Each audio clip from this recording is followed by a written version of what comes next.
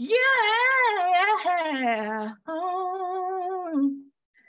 I said, all my niggas in here gonna be all right. Period. Welcome to All My Niggas Said, y'all. We are back, and we are Black, and more than Black, we are nigga, and more than nigga, we are niggas with a podcast. Okay. Wow. Iconic. It's pre-Juneteenth. Hallelujah. Period. It's Father's Day for all you daddies out there. What a moment. Shout out to all my people who don't have no daddies in their life. You know what I'm saying? Who struggle with this holiday. To all the people who have amazing step parents, you know, shout out to the father that stepped up. Hallelujah. Yes, God. But yeah, also just to my babies out there who are struggling on this evening because you don't have a dad, whether that you lost your father or a father has never been present in your life. You know, I hope you celebrate yourself for the ways you've had to father yourself. Hallelujah. For just enduring all the Father's Day. Because sometimes these days be hard as fuck. And some of us are fathered beyond just our direct father. Some of us have been fathered by a grandfather. So if you lost your grandfather or any paternal figure in your life, just sending you love, care, and affection and affirmation, baby. Celebrate the people who you can on today. And for those who, you know, are missing or who you feel is like leaving a void, you can honor that too. You could be angry on today. You could be sad on today. Hallelujah. Amen. And I just wanted, when I said Happy Father's Day to all the daddies, I want to be clear about who I was talking about. Yeah. I was talking about okay, to be clear, I was celebrating the daddies who are being the daddies and in the pleasure sense, in the kink sense, in the fuck around and find out sense. So for seeing me. Shout out to all the femme daddies out there. The femme daddy, the ones who be strapping up with the eyeshadow on point, baby. The one who be slanging that motherfucking thing, okay? With a face beat for the gods. Hallelujah. Give me a face beat and a coochie beat all at the same time. God is and multifaceted. Which is to say that I am God and you are God and we are God. Made in God's image. Hallelujah. Welcome, y'all. Do you have a testimony on your heart, spirit, or a song? I have a lot of things on my heart and a song and a whole bunch of shit. First of all, I want to celebrate this beat that you got. First and foremost, my beat and hair is brought to y'all by a nigga is learning how to swim. Okay. So my praise report is, I was about to lie. I slid into the 9 feet. I didn't jump. Okay. And I didn't enthusiastically hop off the edge, but I did slide in very slowly and treaded water in that motherfucking 9 feet. And I bless God because what? Who knew? Who knew, child? And in the spirit of, I think, what we're talking about today, and I visited my home church last Sunday, and I think the choir was singing the song. I don't know. I think it was the choir who was singing the song, but a line from it struck me. So I'm gonna just sing. Okay, so it's bless the Lord, oh my soul, and all that is within me, which is a psalm, I think. And that all that is within me, I was like, wait a minute. Right. So y'all been telling niggas like, oh no, you can't bring your queer self to be in the presence of God. You can't bring your fat self to be in the presence of God. Your trans self, your neurodivergent self is unholy. It's not sacred. You can only bring whatever the whitest, thinnest, straightest version is of you. And I was like, but the psalm says right there, and all that is within me. So anyway, I want to offer that. I will bless the Lord, oh my soul, that is within me. Bless his holy name. Bless the Lord, all my soul, and all that is within me. And Lord can be, fill it in however the fuck y'all want to fill that in, because period. And we praise God. How about you? I did have a song. Okay, I was in between two. I think I'm gonna sing the old Negro spiritual one. Yeah. Because I kind of forgot the lyrics to the other one that I was gonna sing. So we're just gonna leave that where it was. Hallelujah. But if you've ever seen this movie called Mississippi Burning, this song touched me when I first saw it, and I always sing it at the church. And it's on Monday, yeah, walk on, and on Tuesday, yeah,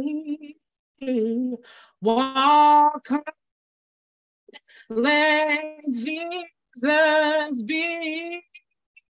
Let him be your God. He's able, oh, he's able to carry a load, and he can see up the road. So walk on each day by faith. That song just always does it for me, okay? Because it's just like, keep trying, baby. Just keep on walking on. And it's also making me think about the ways in which we have been told to like make God an outward thing, you know, that God is not within you and not within your friends. And so you must seek outside of yourself for God. But in thinking about the he can see up the road, I think about if we honored that our friends were God, and the positivity that our friends speak over our life as prophecy, and not just as like, oh, my friends love me and they just don't want me to be sad, but like, no, bitch, you have the capacity to change this world. And if you just believe in your dreams, you're going to be somebody people are never going to forget, right? And so like, we don't have to seek out of ourselves for God. Don't have to seek for prophecy, right? The positive things your friends speak into you is them seeing up the road, right? We can all have visions. That doesn't mean they all come to pass. Like Raven Simone. Raven Simone would have a vision, and it wasn't the whole thing, baby, but it was a vision. Hallelujah.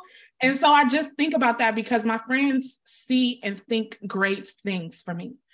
They can see things in me times I can't see, or I refuse to see, or I just don't have capacity in that moment to see. So just like continuing to try despite it all is just such an important thing for me. And also honoring the God that's within my friends. I mean, one thing that I used to tell people, I don't really say it that much anymore because people abuse it, but I used to tell people like, I see God in you. You know, I fuck with you because I see the God in you. And so, yeah, just that song. I watched Mississippi Burning with my brother a couple weeks ago, and I was reminded of how much I love that fucking song. So yeah. Period. Which kind of is a really good segue into the conversation that we're having about censoring ourselves. Yeah, do you want to start off or give some thoughts and feelings on or whatever? Yeah. So as you may or may not know, hello, welcome. This is the very first episode, though we've been doing this shit for 3 years. This is the first episode of the podcast that is All My Niggas Said. And in I want to shout out Cicely. I feel like I'm always shouting out Cicely here, but Cicely dropped this delicious gem a year or so ago on me. So simple, but begin as you intend to go on. And that, like, when I think about, because I'm a person for which, like, if I can do everything on my own to try to get some shit started, and I'll be like, okay, I'll just, work tirelessly and get everybody on board, and then we'll be able to all be on one accord. But that's that is not how life works. However you start is how it's going to go on. And it's very hard to backstep after you set a pattern. So I think for me, us starting with talking about centering our fat, Black, queer, trans, hoe, neurodivergent, disabled selves felt deeply important as a way to be clear about the path forward that we are taking with this niggery ass church experience that we are curating together, that we have been cultivating for the last 3 years. So yeah, for me, centering myself is going to be a lifelong journey in a world that is fat phobic, is queer and transphobic, is ableist. Yeah, and it's such worthy and sacred and holy work for me to do so and invite my niggas into that work as well. How about you, Boo? I love that you brought it to sacredness, because one thing that comes up to me when I think about centering ourselves is I have a negative connotation towards that. And that's directly linked to my social conditioning as a fat, Black, brown skin, dark skin human being. Because I lived most of my life trying to avoid centering myself, because I thought that was inherently a bad thing. I thought that thinking about me and not just thinking about me, but centering my needs was bad. And that came from me seeing people growing up make, negatively selfish decisions. And I'm using the adjective negatively because I've come to determine that being about yourself and centering yourself is not inherently bad. So I'm using the adjective negatively. People be negatively self. I thought, I don't want to be that. I don't want to represent that. And I want to think about community. But the thing is, not everybody has that same viewpoint. And so this is how we get into what Joy James talks about in The Captive Maternal. And so then you make all these decisions to think about community or to think about people around you, but they're not thinking about you. They're not centering you. And so whether intentionally or unintentionally, people make decisions that hurt you, and they're not skilled at caring for yourself. So you also have hurt yourself, right? And so when I'm thinking about the sacredness of centering myself, I think about really doing away with white supremacist ideologies around myself, my humanity. It is okay for me to center myself. It's okay for me to make a decision that's going to hurt somebody else's feelings because they want for me to do something else. That if I believe in what the universe sent me here to do, that actually I'm not here to appease everyone. In fact, if I'm really here to do the work of my ancestors, to do the work that I have been called to do, revolutionary work, I'm going to enrage people, okay? And I have to learn to be okay with that. It doesn't mean that it doesn't hurt, when people say mean things, hurtful things, when people are being fatphobic or colorist towards me, when jobs don't want to hire me, all types of things, but centering myself is the only way I'm going to live this life in a way that's not just perpetual suffering. Because the world has been conditioned in the same ways I have to discard me, to not love me, to not show up for me, to not be radical about the care for me.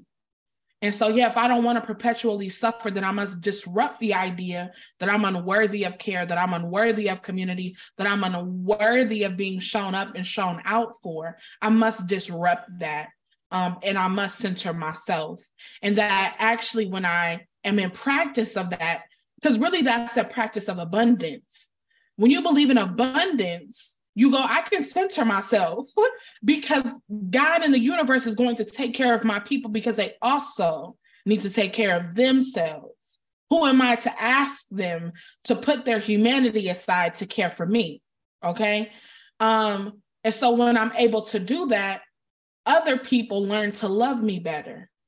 I become the instruction manual. People say, It's no instruction manual for him. Hey, come on over here in this community we creating, because we writing that instruction manual as we go, baby. Okay. I can teach people how to love me. I can teach people how to be centering myself, cultivate boundaries so that I'm not perpetually suffering. So that's a little bit that, that came mind when you spoke about the sacredness of centering yourself, that it is holy and that is divine, and ultimately in reflection of what so much around Abrahamic religions teach, to be like God. God is clear. I love worship. I love to be cared for. I love when you show up and you show out for me. Come to the church in numbers. Hallelujah. Give me your first child, baby. I need it all, right? So it's okay for us to center ourselves. Yeah, what was coming up for me while you were sharing is also the origins for me, my relationship to centering myself. You talked about, witnessing folks be very negatively selfish.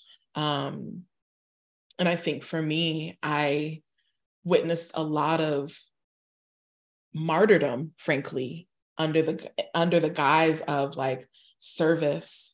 Which I think service is important. I think it's important to like honor the love that you have of other folks through care, service, the service of care. And also I believe that that does not have to come at my own expense.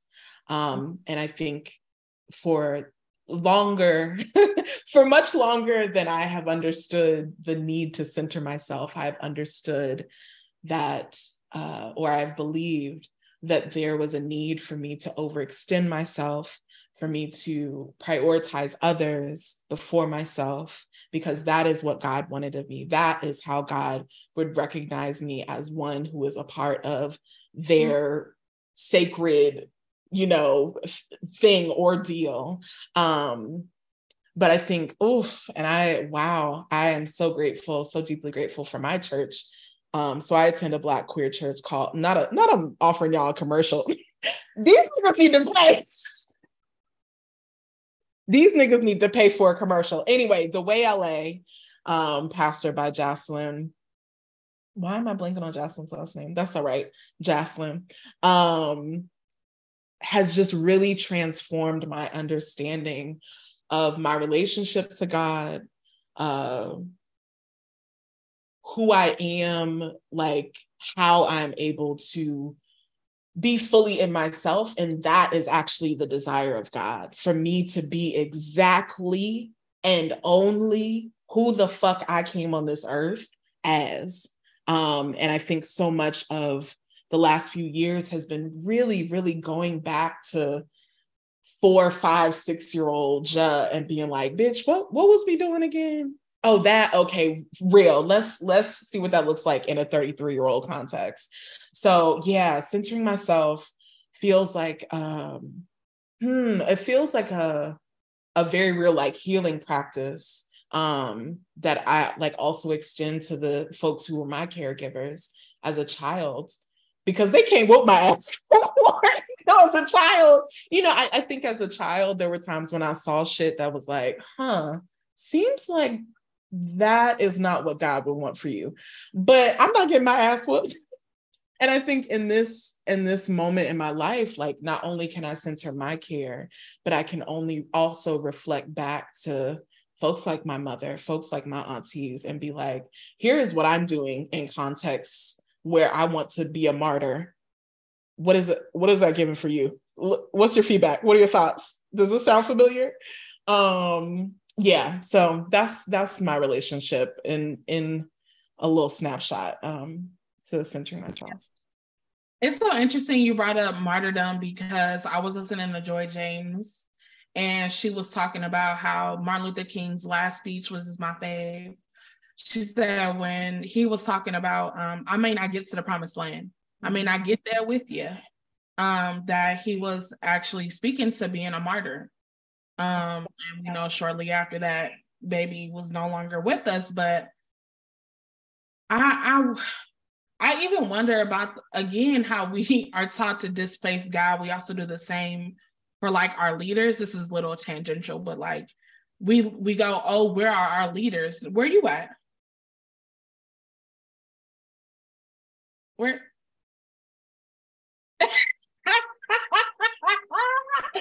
Where you at, baby? Where, they just didn't leave us no leaders. Where, hey, where you at? Players that you over the Himalayas? And, I think we absolve ourselves of our responsibility to do the work, and people become the martyrs.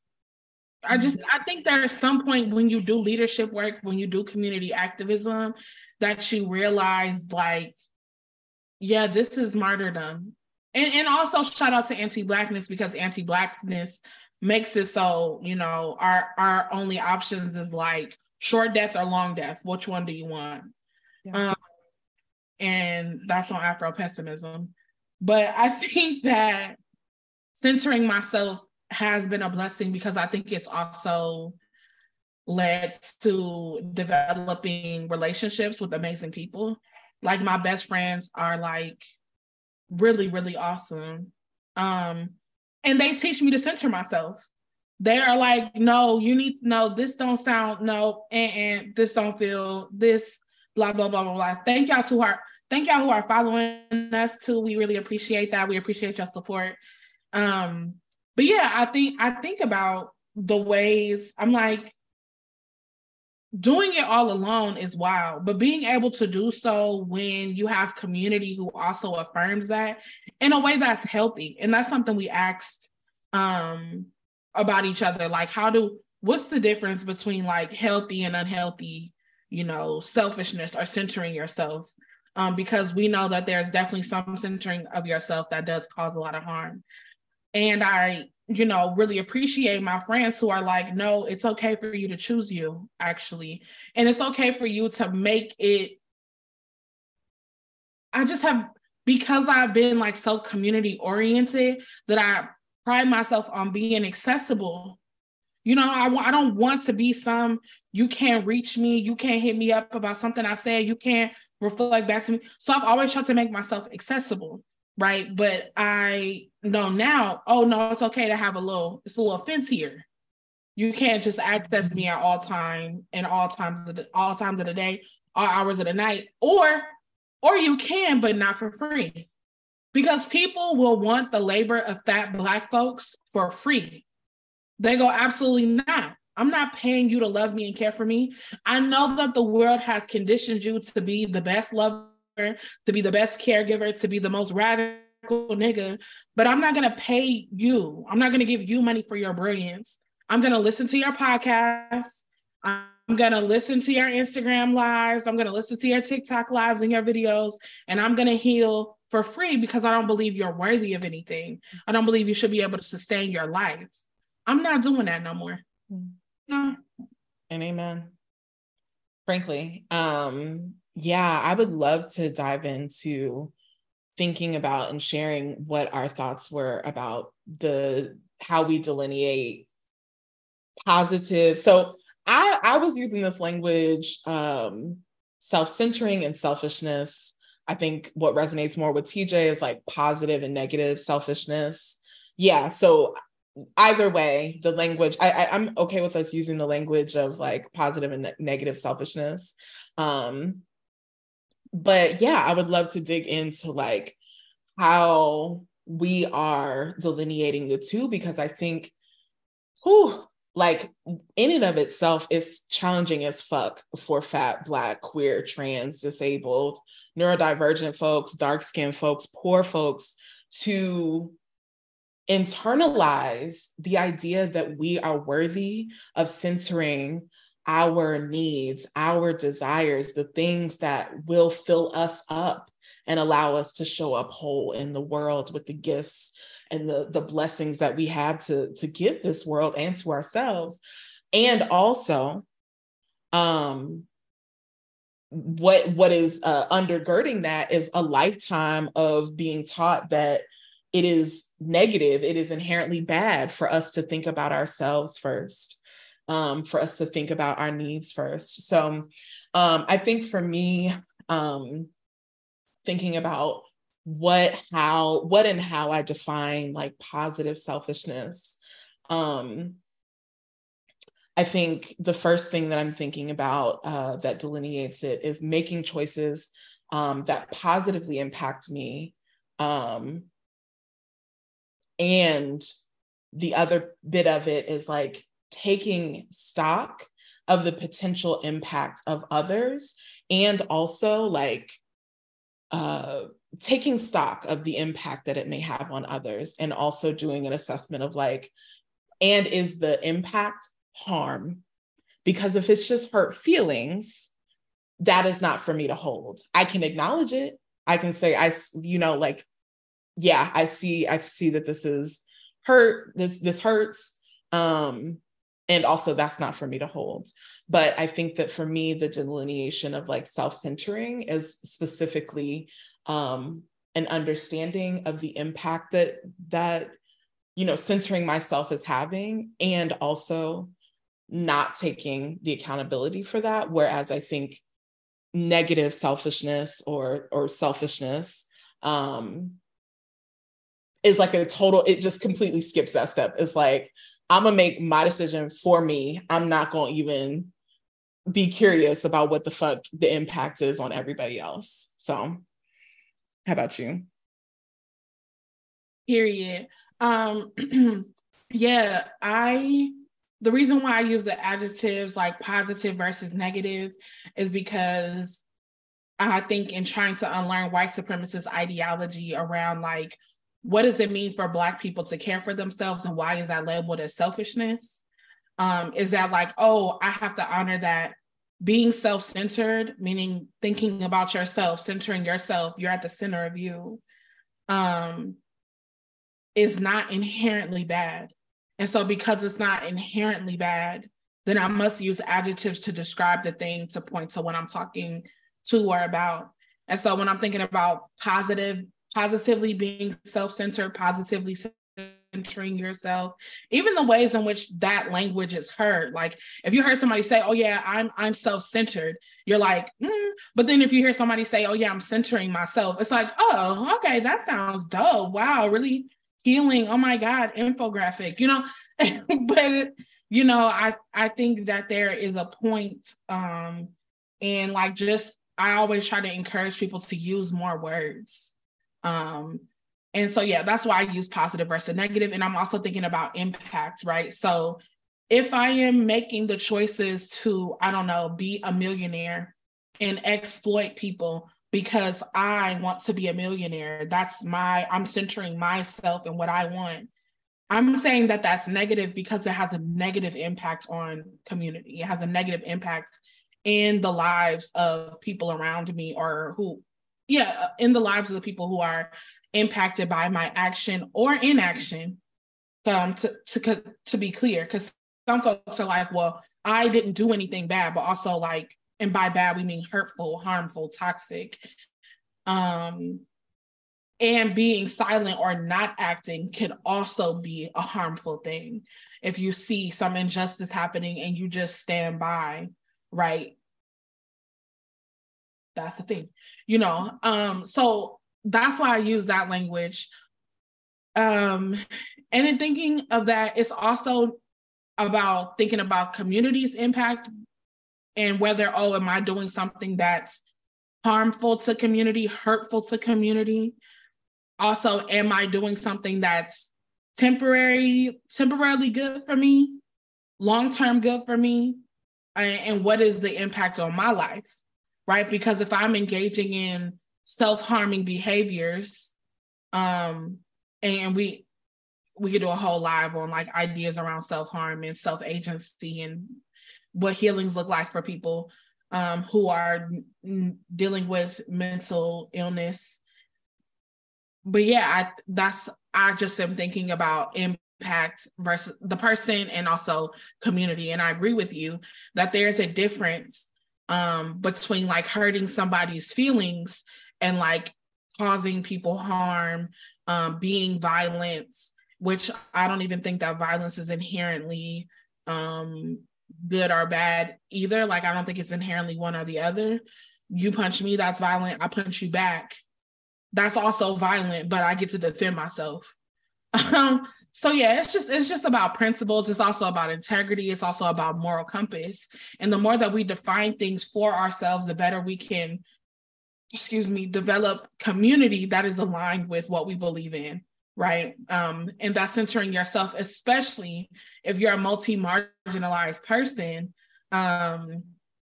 is good for you, because I can guarantee you, baby, the other folks are doing it. The other people are making choices that center their well-being.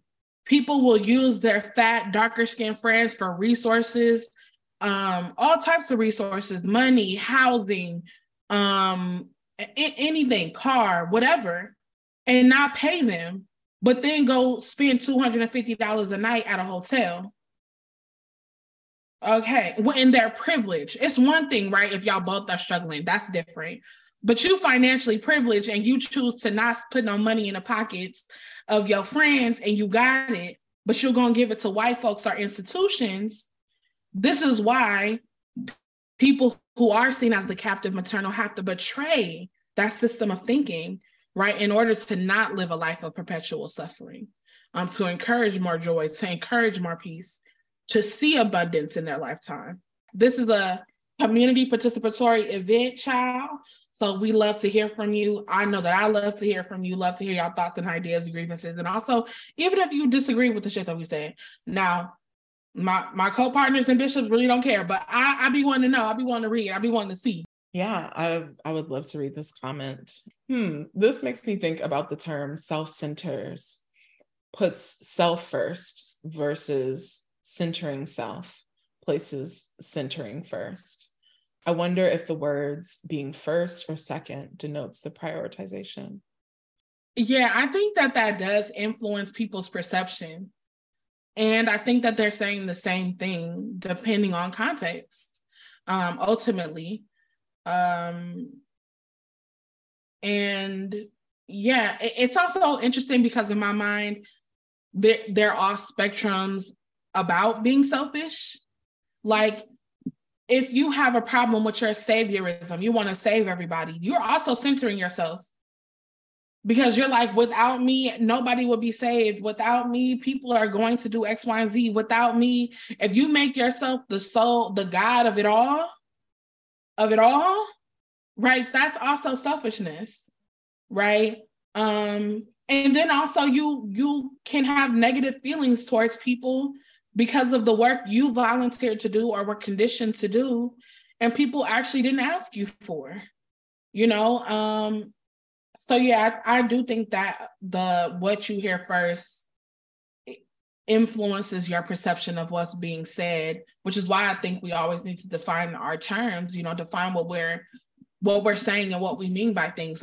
If somebody says I'm selfish, being curious as a praxis is really helpful. What do you mean by that? You're selfish. What does that look like in your life? Yeah. Being curious, always super duper important. One thing that I wanted to share right before, I don't know why I wanted to call it a listener letter. Send us listener letters, y'all. We have an email. What is it?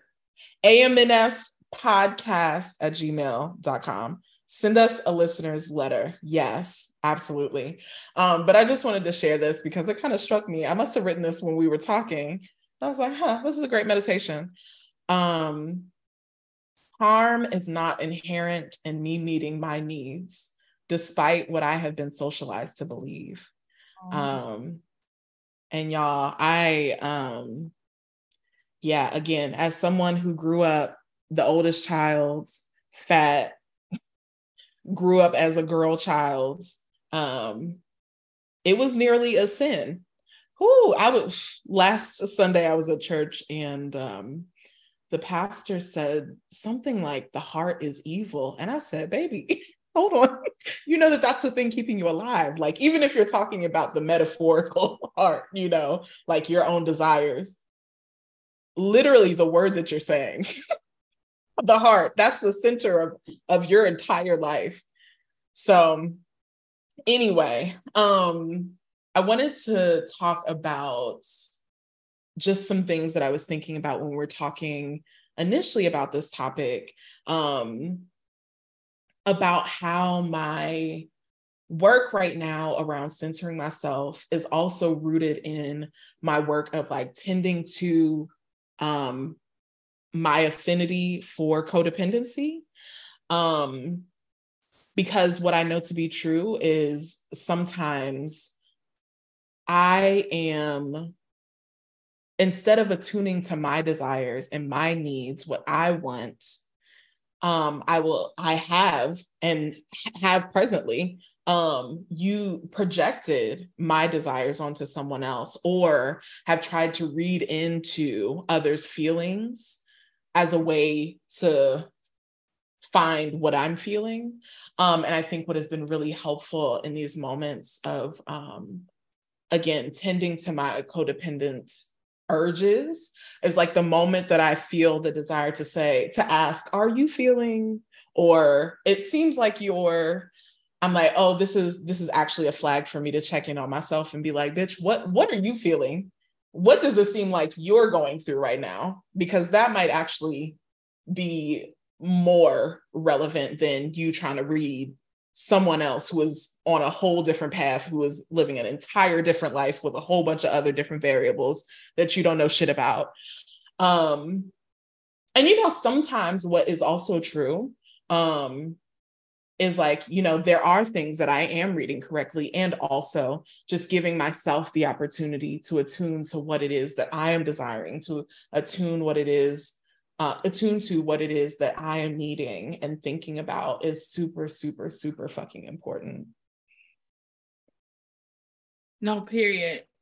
I feel, thinking about how we read things or have to read folks, like definitely thinking about childhood trauma where, a parent being upset or somebody being angry meant like there was an impact on you, so you had to read what it means. I could think of even some of my poetry as a young person, like I could damn near determine whether or not it was going to be an argument in the home by how my door rattled when somebody came into the space, like because the slam of the door would, and shout out to physics, when it shakes the doors. I mean, anybody, if you go into any home, especially if it's not brand new, the air changes. It literally shifts the air, so being able to read people's cues and also being neurodivergent, being like in tune with folks, to some degree. And sometimes that does become projection. You have to take accountability and responsibility. Like, did this person actually mean this? Did they say this? And yeah, being able to be like, oh no, they did not say this. I don't know this for sure. Now, this is not to say you should gaslight yourself, because it could be a real slippery slope. You don't know. But when you do get in tune with yourself, when you can hear the voices of you clearly, and you can honor your feelings, and you're around people who you could trust, you can, again, even move in more deeper curiosity. I'm wondering right now if you feel, and be able to name that. These are the thoughts that's coming up for me. This is the feelings that I'm having about what's being said, or how what's being is impacting me. And sometimes people don't even know what they're experiencing because people don't check in. I think because in the midst of conflict, we are taught to, dispose of people or degrade people in the middle of it. We don't remember to check in with folks' humanity. What's coming up for you right now? What feeling? We're arguing right now about the rice that I cooked being burnt and you really being hungry, but I'm really wondering, like, what's coming up for you? Is it anything beyond what specifically we're talking about in regards to, this rice being burnt and your hunger currently? I just think at all points we can always redirect to our humanity, especially including when we're centering ourselves. One thing that's an example is like in polyamory, folks will ask, like, do you get jealous? It's like, yeah, I get jealous. But I don't force my partner to make decisions based on, whether or not it's going to bring up uncomfortable feelings for me. Oh yeah, I might get jealous that my partner is going out to the restaurant that I showed them. And also, I want my partner to choose things that feel good for them or things that they like. So I'm happy that I had the impact on them that make them, that they love it so much they want to share it with somebody else, Now that's not something actually I was saying or feel, but it's an example of like, I can like name my feelings, and in learning to like center myself, that's me checking in with me so that I'm not putting it on everybody else to do. I was gonna say that is very evolved of you. I think for me, being poly has taught me a lot about relationships. Having my best friend be my life partner, my platonic life partner, has taught me a lot about relationships, specifically in the last few months. Niggas have been fighting for our lives.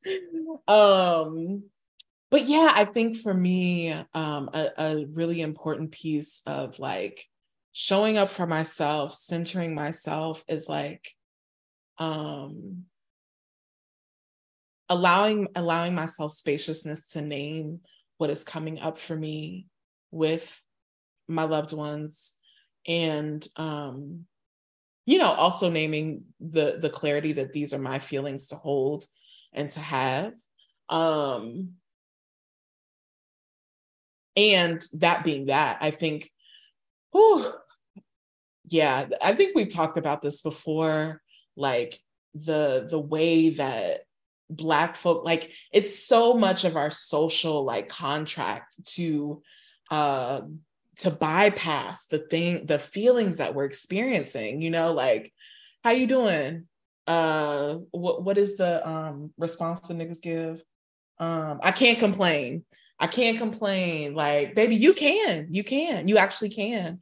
It's nobody's responsibility but yours to hold the complaint that you have, but you actually can. And it feels good to let that complaint out and to not harbor it and try to glaze over it and paint over it with, joviality or whatever the fuck we have been taught to do. And like and what I have found in some cases is like allowing myself to be in that ick, or allowing myself to be in that, damn, that bitch really took this bitch to this restaurant. That's our favorite restaurant. I'm allowed to be like, okay, yeah, that feeling is there. And that has a lot to do with scarcity and like a lot of things. And it allows the spaciousness for that thing to breathe and be, so that other shit can come in and I can like appreciate like, my adoration of the love and care and whatever them niggas are cultivating. Anyway. I think also that we can make other decisions. One thing that one of my friends tell me is like, they like, listen, if I ain't living in what I'm preaching, and I need to change what I'm preaching. And I think that that's also okay for people. I think living in abundance also means like, polyamory worked for me for 20 years. It's not working for me right now. I'm gonna put her down and I'm gonna choose something else because it's not working for me. Or like, I thought I was mature enough to handle or process through or get over my partner eating at the same restaurant with a bitch that I took them to. And I'm not doing it. It's actually a hard boundary for me. And if that doesn't work for you, baby, that's okay. We are taught to also like diminish what's important to us. You don't have to do an 18 paragraph explanation to somebody why them eating at a restaurant is just something you're not going to get over. You can this is just something I cannot handle. And what are the choices that you're going to make? And what are the choices that I'm going to make? And we don't have to, one thing I was thinking about is like, we don't have to judge the circumstance to process it. I don't have to say, oh, you made a bad decision. It's like, this decision is it, here's what's happening here. I think because the binary has us so fucked up between what's good and what's bad versus how is it impacting people and how can we move forward there. I think about just how that impacts our ability to center ourselves, to think about things. Because if you don't learn to get comfortable with discomfort, baby, you're going to revert back to old ways. That's going to happen anyway, because social conditioning is every and all day, but you're going to revert back to other things. If you don't learn how to be uncomfortable with people not being enthusiastic about the choices you make that are for your holistic well-being. Yeah. Something that came up for me while you were sharing was something that I was processing recently, which is like, there have been times recently in a relationship where like there's something that just has rubbed me, and I like could not understand why this thing was rubbing me. But it just was not giving settled. It was giving very dysregulated.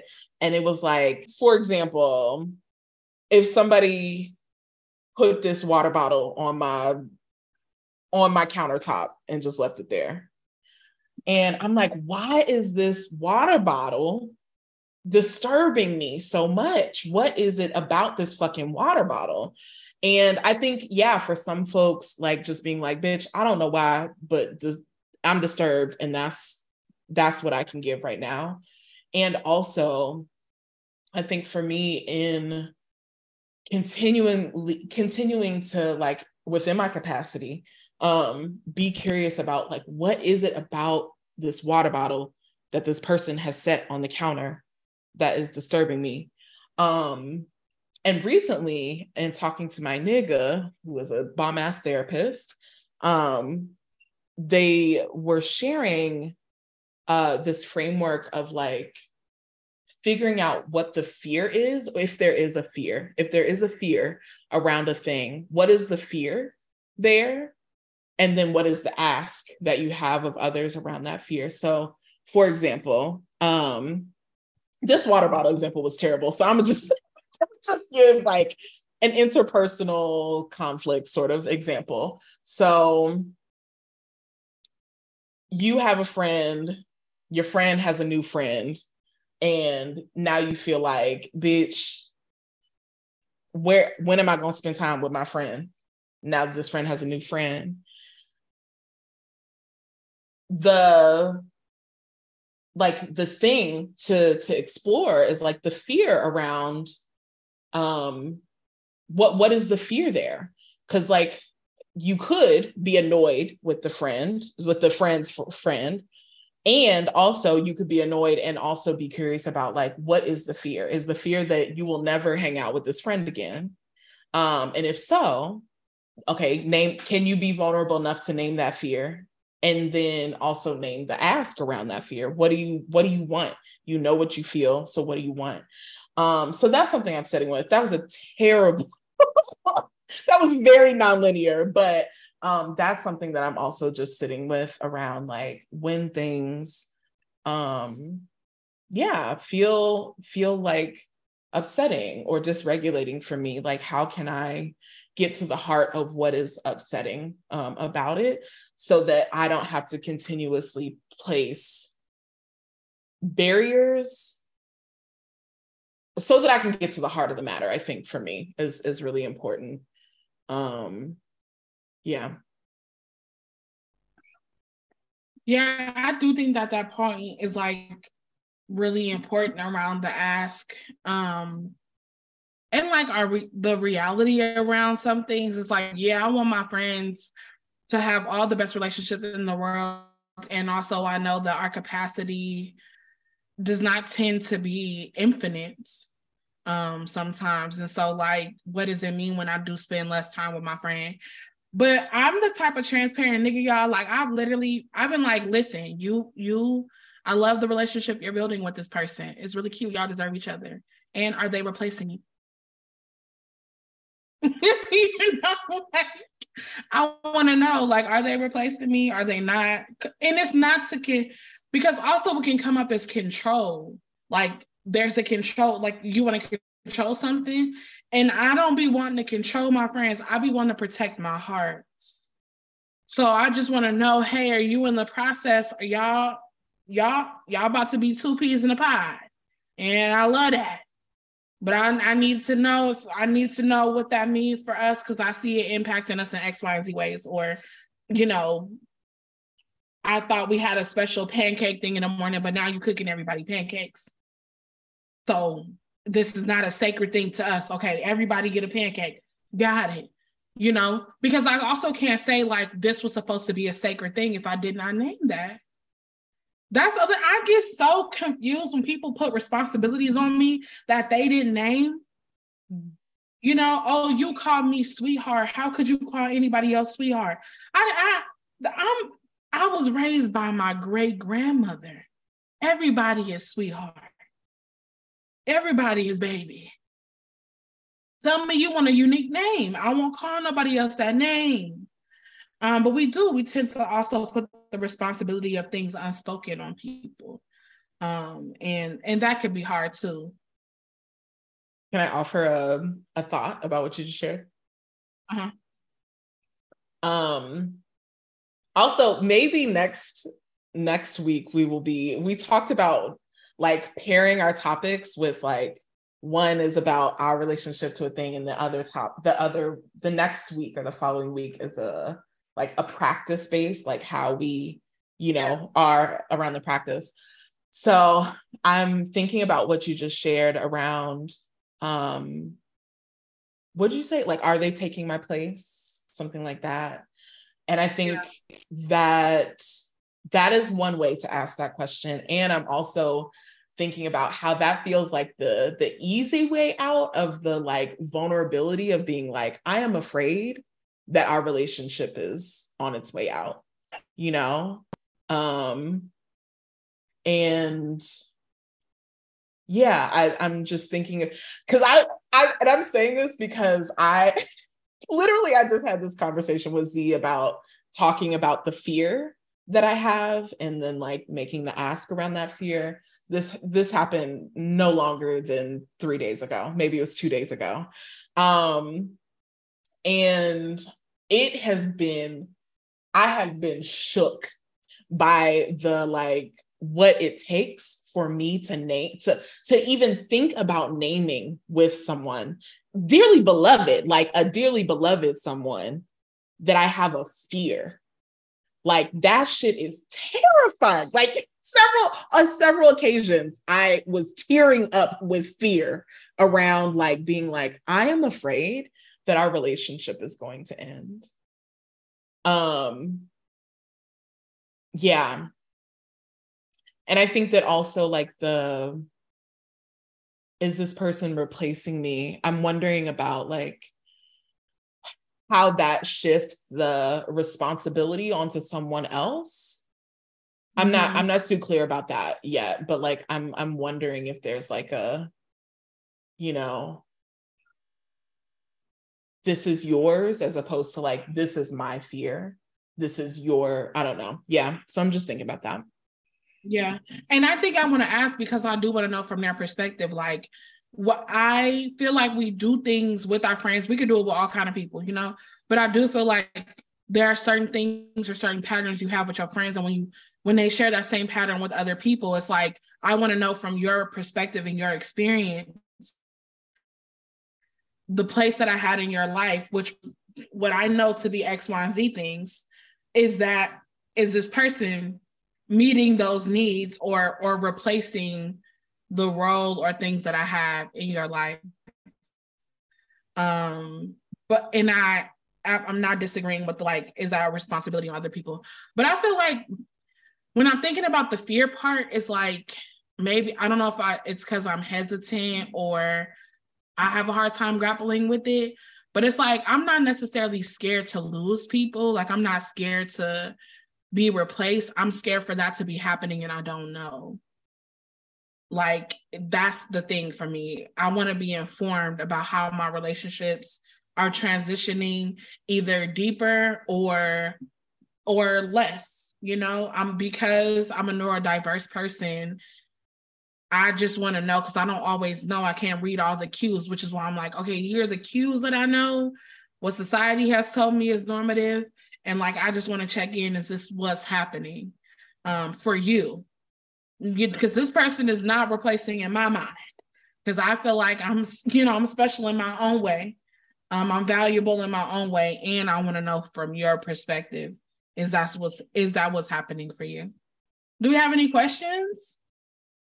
We haven't any questions yet. Did you have any last thoughts around like centering yourself, how it shows up, or offerings about self-centeredness, or the ways that we have that conversation typically versus like how we are bringing what nuance we're offering to the conversation? I mean, I just feel like it's a whole new world. Frankly, I was sharing with TJ when we were reflecting on like what our feeling, like reflecting on our thoughts about self-centering. And I was sharing an example of being at my home church last Sunday and realizing the change, the shift that had happened since. So I hadn't been to my home church since before COVID. And since that last time that I had been at my home church, I also came out to them as a queer, non-binary bitch, bad bitch. And it was so interesting to come into that space with that, like with the ability to be my full self and clear, with the full clarity that like, I am in alignment with God. I am a part of God. God is a part of me in the fullness of my being. Because oftentimes when I had set foot in that church, I was very much so bracing myself about like having to be the person who is needing to respond to transphobia, fat phobia, all of the possible things that can happen in a Black Baptist church. And I think that a lot of the time was rooted in my fear of disappointing loved ones, of disappointing my mother, who would be like, damn, you gotta do this in church now. Like, whereas now, or last Sunday, I walked into that church and I was like, listen, if niggas say some transphobic, homophobic, queerphobic, fatphobic shit, I'ma just have to respond. And that's on y'all. That's nothing, that's no reflection of me. If y'all are disappointed, that's on you and your relationship with God. But I'm very clear about what my alignment and my clarity is about how I desire to be in the world, what my relationship is to God, and what God sees as sacred and holy. And y'all trying to drag trans, queer, fat people because y'all are insecure is totally the opposite, the antithesis of sacred and holy. So I'm thinking about the regulation, the nervous system regulation that I am experiencing in this space of centering myself, that I have not experienced much of prior. How about you? You talking about change when we think about the song.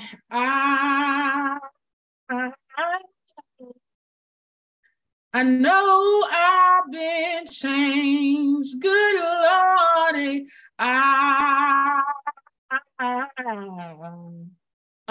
No, I've been changed. You know the angels in heaven done sign my name. Good Lordy,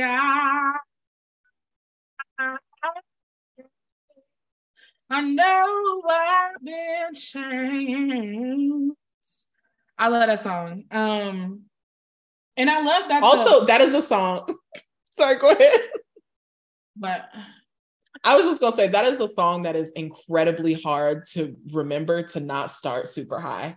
I have a story about that. Well, real quick, once upon a time at Amber motherfucking Abundance's birthday party back at the Black Joy headquarters, Amber, was I in a platinum blonde wig, or was Amber? I don't know. Somebody was in a platinum blonde wig, and we were toasting, whatever, Amber for her birthday. And I started, I know I've been changed. And when I tell you it was too high for 97% of the population in that place. Anyway, it was great. Wonderful recording. Okay. Child. Anyway, okay, so I know I've been changed.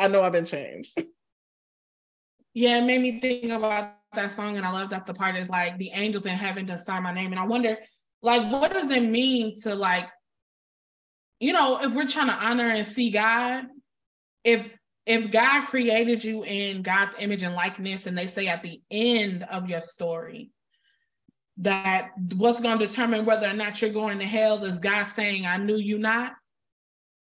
That if that's at all connected to you being who you are on the inside, that maybe it's not all about you being in martyrdom or you sacrificing yourself, but actually you becoming who you were destined to be in this world and in this realm. Like if God says, I knew you not because you decided to be what the world told you, because the Bible also talks about be not of the world. The world is telling you you have to be cis. The world is telling you that you have to be straight. The world is telling you that the only thing desirable is skinny people. The world is telling you that the only option is to be anti-Black. But what if God actually doesn't recognize you because he sent you here to be revolutionary and you decided to side with the world? Because the song does say, the angels in heaven done sign my name. And then it's like, I stepped in the water. The water was cold. It chilled my body, but not my soul. It's like the outward world. Yeah, y'all don't like me. But on the end, I'm warm because I've created a world for myself on the inside. I've talked to myself. Even not talking to yourself is seen as crazy. How are you going to get to know you? To figure out what it is that you like if you don't sit yourself down and say, who are you, baby? Who do you want to become? And who taught you to hate you? Who taught you to love you? Who taught you how to dress and how to walk? Who literally, white supremacy controls how we see ourselves, how we perceive who we are when we look at the mirror. We think we call it body dysmorphia and dysphoria, but it's really white supremacy. The distortion is whiteness, right? And so we have to call all the distortions by their name: body dysmorphia, dysphoria, fatphobia, anti-Blackness, you know what I'm saying? Colorism, that we have to call it all of those things. But whiteness is the author of confusion. And so, yeah, I just thinking about the song and you saying change, the song coming up just really made me think about, like, I know that at first my interpretation of I knew you not was like how good of a servant I was supposed to be. But then once I learned that whiteness had a hand in changing the language of the Bible, changing the chapters, and all, and that's in multiple Abrahamic religions, but that I also can interpret that to be that God didn't know me because I wasn't who I was supposed to be. I wasn't who God put me here to be. That doesn't necessarily mean that God put me here to be God put me here to be trans. No, God put me here to live my life as fluidly as possible. And in the world that I live in, I have to call myself trans because whiteness decided to create the binary. It had to legitimize heteronormativity. You can't legitimize heteronormativity without the binary of gender, right? You can't legitimize these systems without the cognitive dissonance it creates and language that comes out of that. So that's probably my little offering, my little wrap-up offering to those who are in the space is really decide, like, if who you are right now is a reflection of who you want to be. I think about all the stories of queer people whose parents are like, baby, I knew. And I hated you for it. I did. I thank God for the parents who take responsibility for how they treated their children and how that's impacted folks, those of us who are healed by parents who choose to do that radical work. It's like, yes, I knew you were different from the beginning and I tried my hardest to make you something else and I couldn't. And so just asking people to interrogate and be curious about how they look in the world, how they present, and that there's another option, that centering yourself, centering who you are, may look like a completely different person. You may want to exist differently when you really get to know who you are. So yeah. Yeah. I would love to one, extend gratitude for you for being here today, you, TJ, and also everyone who is gathered and who has gathered and who will gather on the playback. I would love for us to pray niggas out real quick. Period. Yes. So if you consent to some prayer, I welcome y'all to get real comfortable and cozy. It's not going to be long, but I do want niggas to be comfortable and cozy.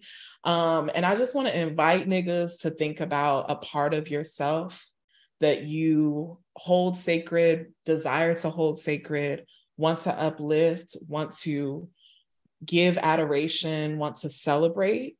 And I'm just going to read Psalms 103, 1, and I want you to place whatever that thing is that you want to celebrate, uphold, uplift in place of the Lord. So bless the Lord. Insert your thing here. O my soul, and all that is within me. Bless, insert your word here. Holy name. So I'm going to say mine, and I invite TJ if you would like to share yours, and if not, that's fine, and then we can get into a prayer. Bless this fatness, O my soul, and all that is within me. Bless this fatness's holy name. TJ, also feel free to add it into the chat if you have some. I'm going to say, bless this job search. All my soul and all that is within me. Bless this job search's holy name. Amen. Father God. Amen. Amen for survival within capitalism.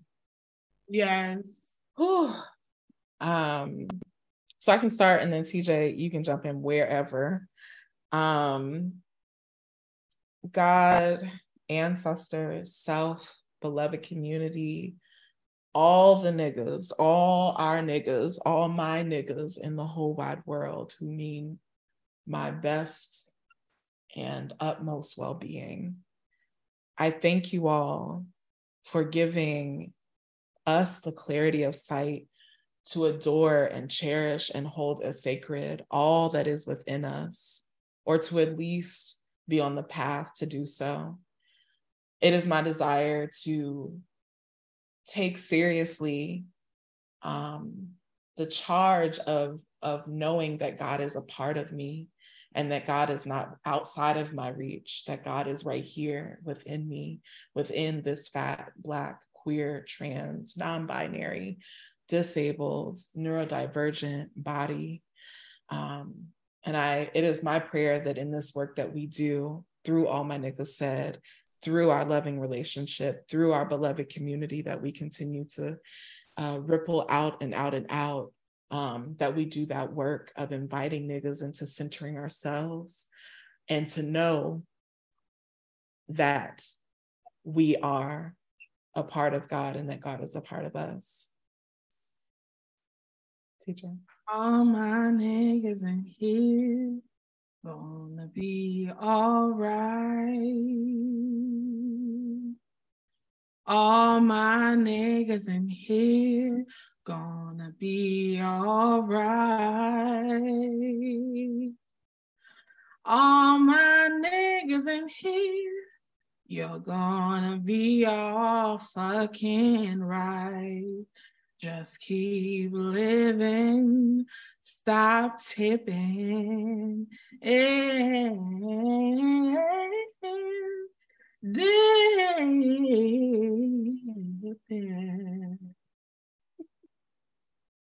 And amen.